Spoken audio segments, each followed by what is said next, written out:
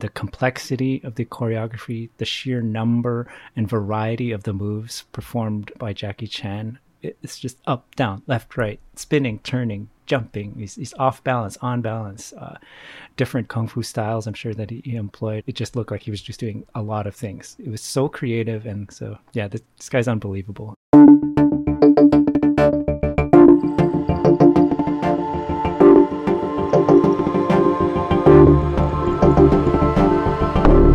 Welcome to the 20-Digit Scene Review Podcast, episode 17. I have myself, David, co-host, and Alex. Hello.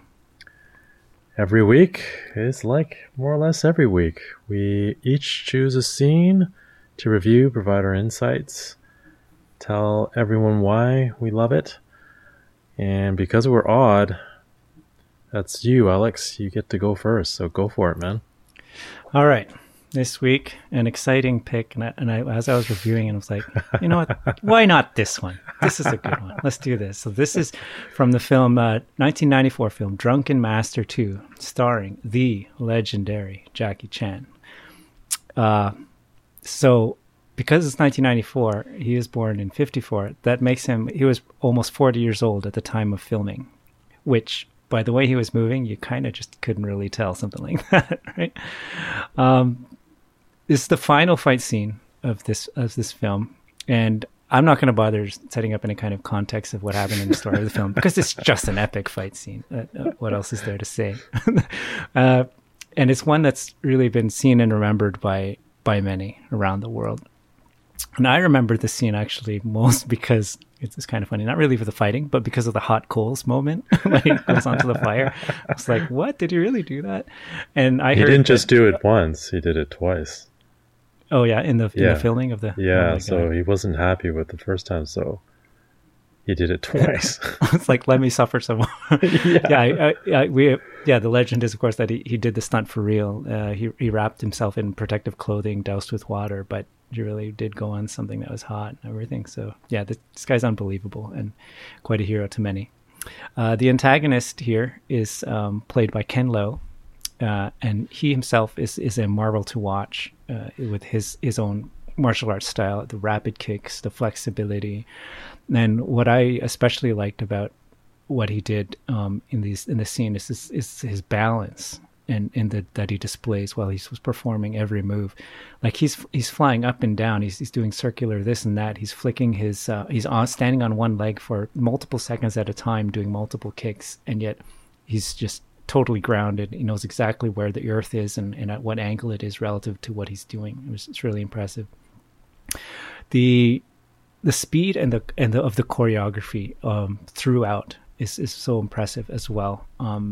And the complexity of the choreography, the sheer number and variety of the moves performed by Jackie Chan, it's just up, down, left, right, spinning, turning, jumping. He's off balance, on balance. Different the kung fu styles, I'm sure, that he employed. I mean, I'm no expert to be able to enumerate them, but it just looked like he was just doing a lot of things. It was so creative, and there were many unusual, unexpected moves from reaching up under the antagonist's vest and grabbing his throat, ripping the vest open, doing the worm, not just once but twice, right? And the breakdancing and just even the script writing, never mind the choreography, but the variety of the props that were in use with the hot rods, the benches, the chairs, throwing pails and classic Jackie Chan. Yeah, and the usage of the stage and the set. He's like bouncing off walls. There are platforms in the thing. He's going off the floor, and just traveling around the area of the locale where the scene was shot. The use of heat and fire, where he's like spitting out the alcohol and it's just going inflaming and it's just wow. This I just rewatched it before recording, and it's just still so impressive. You just pick up these things and it's just a delight to watch. And one last thing I'll mention is of course you and I will both recognize the Wong Fei Hung melody line that plays in the background music, because of course in this film Jackie Chan is playing that legendary character Wong Fei Hung.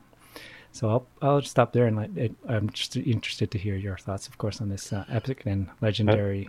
This could be a scene on its own. I'm worried that we're going to go overtime today because there's just so much to talk about. Not only this, but the next. I mean, what can I say? Drunken Master 2 is a hallmark in martial arts filmmaking. I know that Jackie wanted to do it justice because I think Drunken Master was in the 70s, so this is Drunken Master 2, so he definitely wanted to pay homage in the sequel. And I read that this scene was, and we can verify this, but he took 4 months of filming. 4 months to film this scene. But I think it's absurd, but yet at the same time not completely unbelievable, just based on your entire description of the scene. The amount of movement, different choreography that's going on there. Is it 10 minutes? I can't remember how long the sequence is. The clip's about 9 minutes, yeah. 10 minutes. Yeah. It's just sensational. Like, how do you just have so much involved in that? Probably 4 months of preparation, right? The other thing I read about this scene is that Jackie was incessant on the details in terms of actual body blows and lands of the kicks and the punches. You can see no camera shake, no sort of trick camera movements or cuts. It's no shaky cam. You see everything, and they're clearly hitting each other.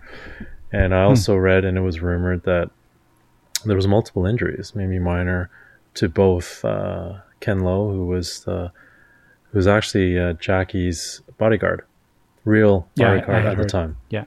So there was a dedication to this scene, his craft. He wanted to make it look real. He wanted the speed to be there, and it's very apparent because the result is nothing short of spectacular. Mm-hmm. It's probably top 10 easy of his films, and he's a legend in so many ways, and he inspired so many different things. I mean, in the 90s we've talked about this, and we keep picking 90s films. I think it's kind of funny that we do that, but 90s when it comes to Kung Fu films it inspired everything that came after it. It pushed the envelope for action, and it changed everything. So the other thing I will make one more mention before I pass the baton back to you, Alex, is that Ken Lo, who is the bodyguard, he was a former Muay Thai champion in Thailand. Apparently he speaks fluent Thai, Cantonese, and Mandarin. So he's for real, this guy. Yeah. I read that. It shows too, right? It totally shows. Like I don't think I would have. You definitely don't want to meet that guy. I mean, if he's a real life bodyguard, I mean, this guy's legit. He could probably hurt somebody in a heartbeat, right? Yeah. And it shows in the everything that they were doing. And as I mentioned, and one last thing. Sorry, I said one last thing, but I want to say this is there was mention. There's a lot of Asians that would say, okay, Marvel. There was no Marvel superhero growing up. And I get that in this newer generation, but for us, I'll tell you right now, is Wong Fei Hong. Like Wong Fei Hong was the hero, right? He was the legend, and he was based on a real person. Now, mind you, a lot of the fiction that happened thereafter is probably taking liberties, but he was a legend. And whether it was Jackie in this case or Jet Li, who immortalized him with his Once Upon a Time in China 1 and 2, who, by the way, Donnie Yen was also in there in number 2, just defined an entire generation for many. He was my hero. Still is. Love that song. Love it. Yeah. We'll never forget that melody. It's an anthem in itself. So I'll pass the baton back to you, Alex. I know I've probably monopolized. No, by all means, I'm very interested to hear your thoughts. Like, you could I wish we could just kind of watch it and just go wow together as each thing happens. We can. Yeah, because there's just so many little things like, oh my gosh, did he just do that? Or just, he's just doing all kinds of things, whether it's circular sweeping on the ground, or his body's like practically horizontal parallel to the floor as he does like a reaching punch, or he's got the head thing was he's like spinning the head around. It just the sheer variety and the even I remember the moment where he leaps on the henchman guy, and he's like a monkey or something, like wriggling on him. And I practically laughed out loud when I saw that, because it's like, who thinks of this? He's a human highlight reel. He's a human special effects, and it will never age, because his stuff just will never age, because there's no special effects. It's just people doing crazy, not even crazy, spectacular things. Mm-hmm. And the other cool thing is just the whole concept of Drunken Master, right? The whole myth around, well, not myth, but the whole aura around Wo Fei Hong actually was his no shadow kick. He was known for his kicks. So what was he using for his fist? And it was his Drunken Master. At least that was what we're seeing in the movies. And it's interesting, right? Drunken Master in itself is a very interesting concept. It's that interesting balance between, okay, I drink just enough so that you become a lot more dangerous, a lot more powerful, but the biggest thing is just a lot more unpredictable, right? And so that's where you get the monkey thing, you get the sweeps, you get the head butts, the spinning head, and using your body, shoulders and the back, and you're just doing all kinds of weirdo stuff. But as a person facing off against someone like that, it's incredibly difficult, because you're dealing with someone that is just could do anything at any moment. So it's very difficult. Yeah, absolutely. Like even for us who, sorry to interrupt, but what, it may not have ever physically fought, but even in video games where you're going against, veteran after veteran at the arcade, and you kind of know what to expect, but sometimes you can go up against a complete noob who doesn't know what they're doing, and they're just button mashing, and it can throw you off a little bit, even though you're an experienced player, because of the sheer unpredictability of what the heck is this guy going to be doing. You are shedding a dark secret about our gaming days of the 90s. Speaking of which, though, I don't know if you noticed, but a lot of what Jackie was doing movement wise it was certainly the inspiration for I forget his name, Shun-Di in Virtual Fighter. Yeah, that's it. Yeah, yes, it was exactly like the sweep kicks, the head, spinning head into the chest. They're basically carbon copies of this scene. Which he took for sure. Yeah, I was definitely thinking of that as well. Yeah. So interesting inspirations in many different ways. Fantastic pick. Could talk all day about it. Mm-hmm. And I have to say, though, the best part was his WWF move at the end, though, where he picks him up on his shoulders and just goes... That was epic. Love that finish. It wasn't like a kick. It wasn't like some crazy whatever. It was a WWF move. He picks him up, freaking gets up onto a step, and freaking just launches him into like a spinning drop or something. Yeah, it was. That was the best part. Was that freaking WWF move? I loved it. Absolutely loved it. Anyway. Yeah. So. I think in the interest of time, let's go that one, and let's go on to your scene. All right, so this is yet another 1997 film. A very different film, but just a wonderful, wonderful film. Contact. I mean, the ending may have been a bit questionable, but just the lead up was phenomenal. Acted wonderfully. So a few details about it. The movie was actually based on a book that Carl Sagan wrote back in the 70s, believe it or not. Wrote a film, I think, script or something like that, 100 pages long or so, and tried to get a movie made, but that didn't happen. So he made it into a novel in 1985. And then one thing's led to another, and then finally got their stuff together, and here we are in 1997.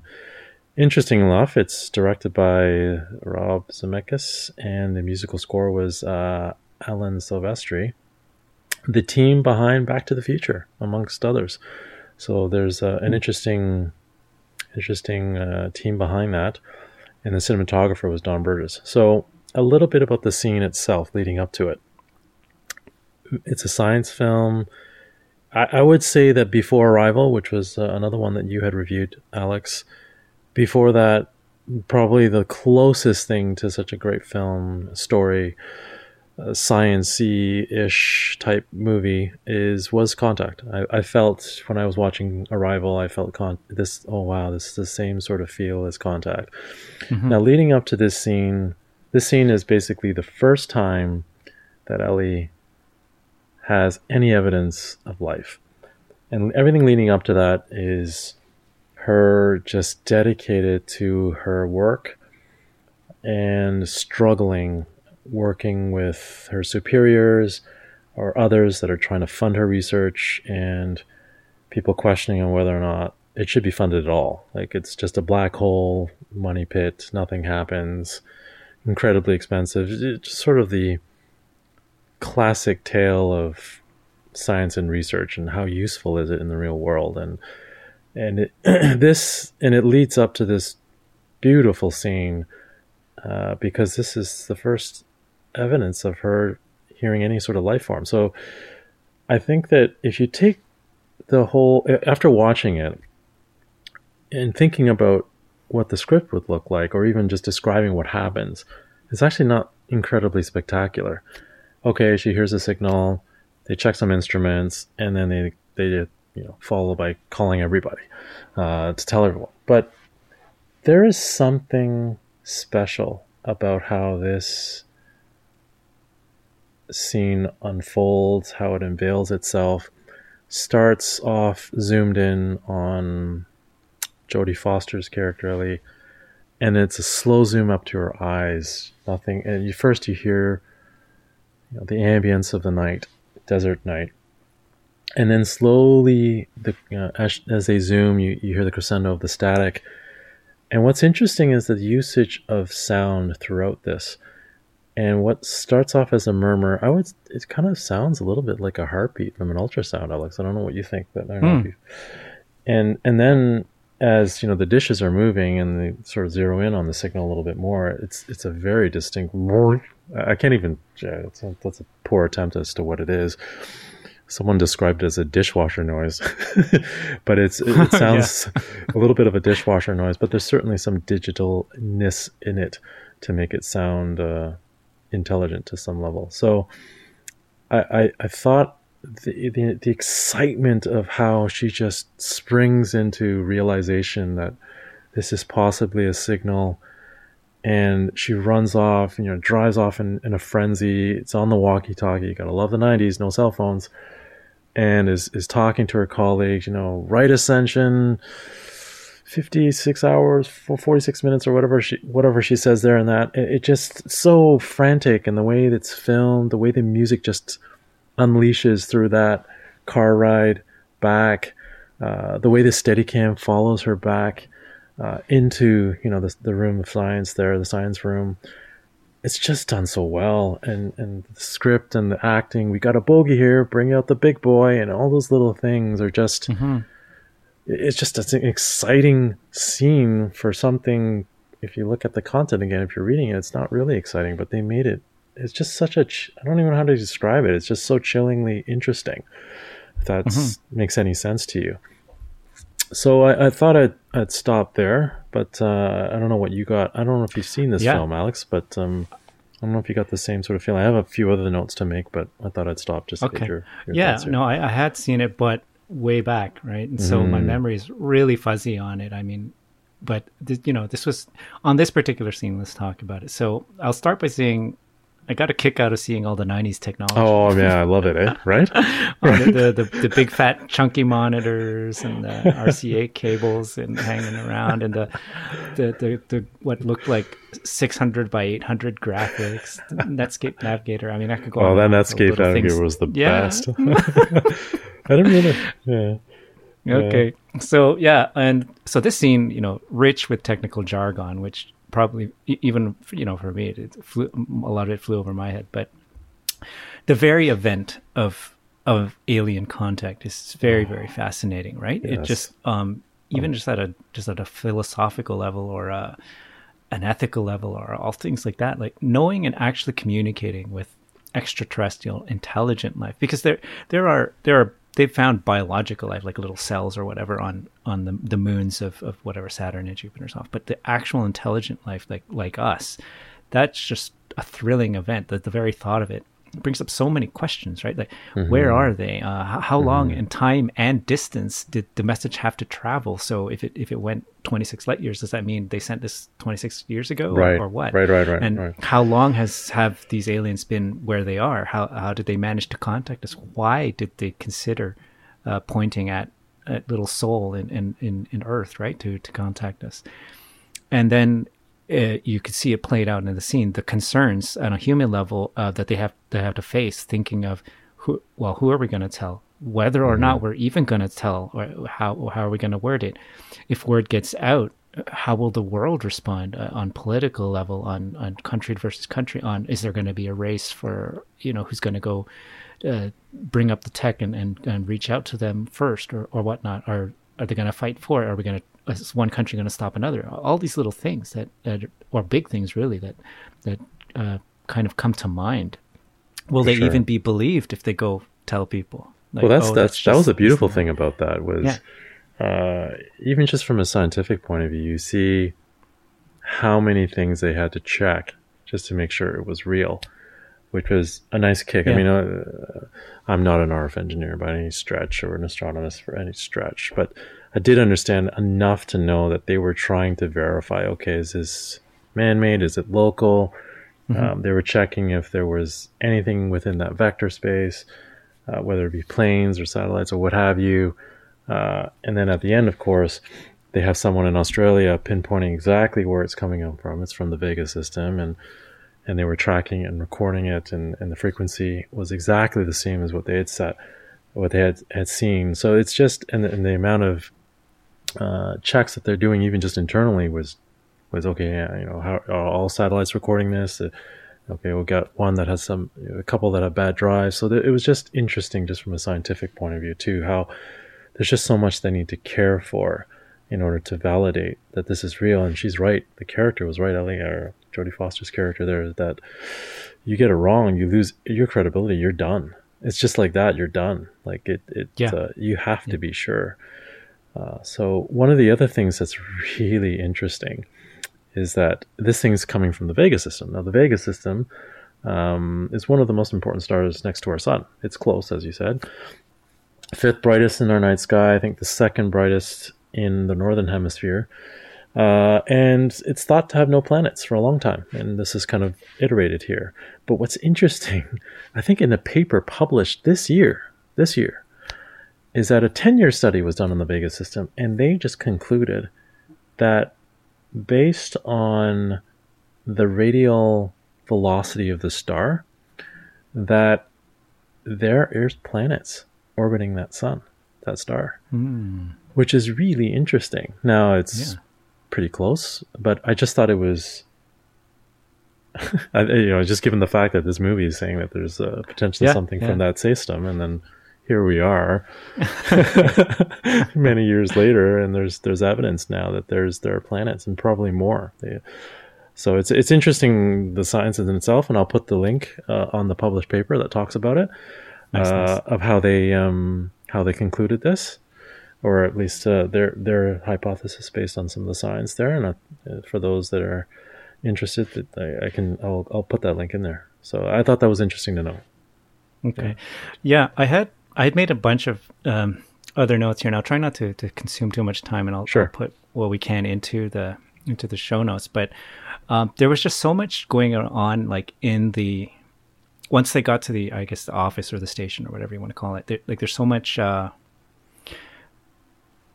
paraphernalia, equipment, and things like that from time to time I just kind of paused and looked around and stuff. Right. But anyway, a few things I wanted to note that might be interesting for our listeners is when she was driving from the satellite area, the camera moved into like the follow cam moved into such a position that you could actually they portrayed her face being shown in the rear view mirror at the same time that she was on.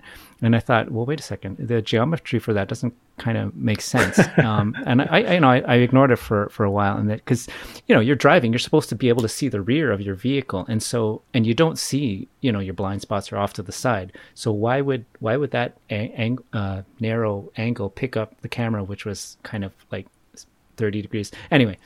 But at the 142 mark, I got confirmation, because what you can actually see is the angle of her hand in the main scene is different from the angle of her hand in the walkie-talkie. Oh, interesting. Oh, that's interesting. So they must have just CG'd something into the mirror, because probably what was being shown in the mirror is just the zipping scenery flying really fast, and the director probably thought, or the cinematographer, hey, that's really distracting. Can we just cover that up with something? Oh, that's interesting. I'll have to take a look at that. That's a nice pickup. Look again. 142 on the in the YouTube clip. Cool. So another thing I noticed was that there's a few times where so obviously the whole second half of the scene is about the pulses, right? But the time that the pulses stopped, if you, as a musician, if you pick up like the tempo of it, the actors actually stopped too early relative to when the pulse is supposed to have stopped. Yeah, because if it's going tick tick, they stop before the next missing happens. And so you guys aren't supposed to do that yet. Anyway, we get what they're doing. Another thing was that similar thing when they're writing down the prime numbers, right? And then they count 1, 2, 3, 4, 5, 6, and then 7. The seventh pulse happens, and then they just quickly write down 7. It's like, wait, you're supposed to wait till the eighth one didn't show up so That's quickly. Right.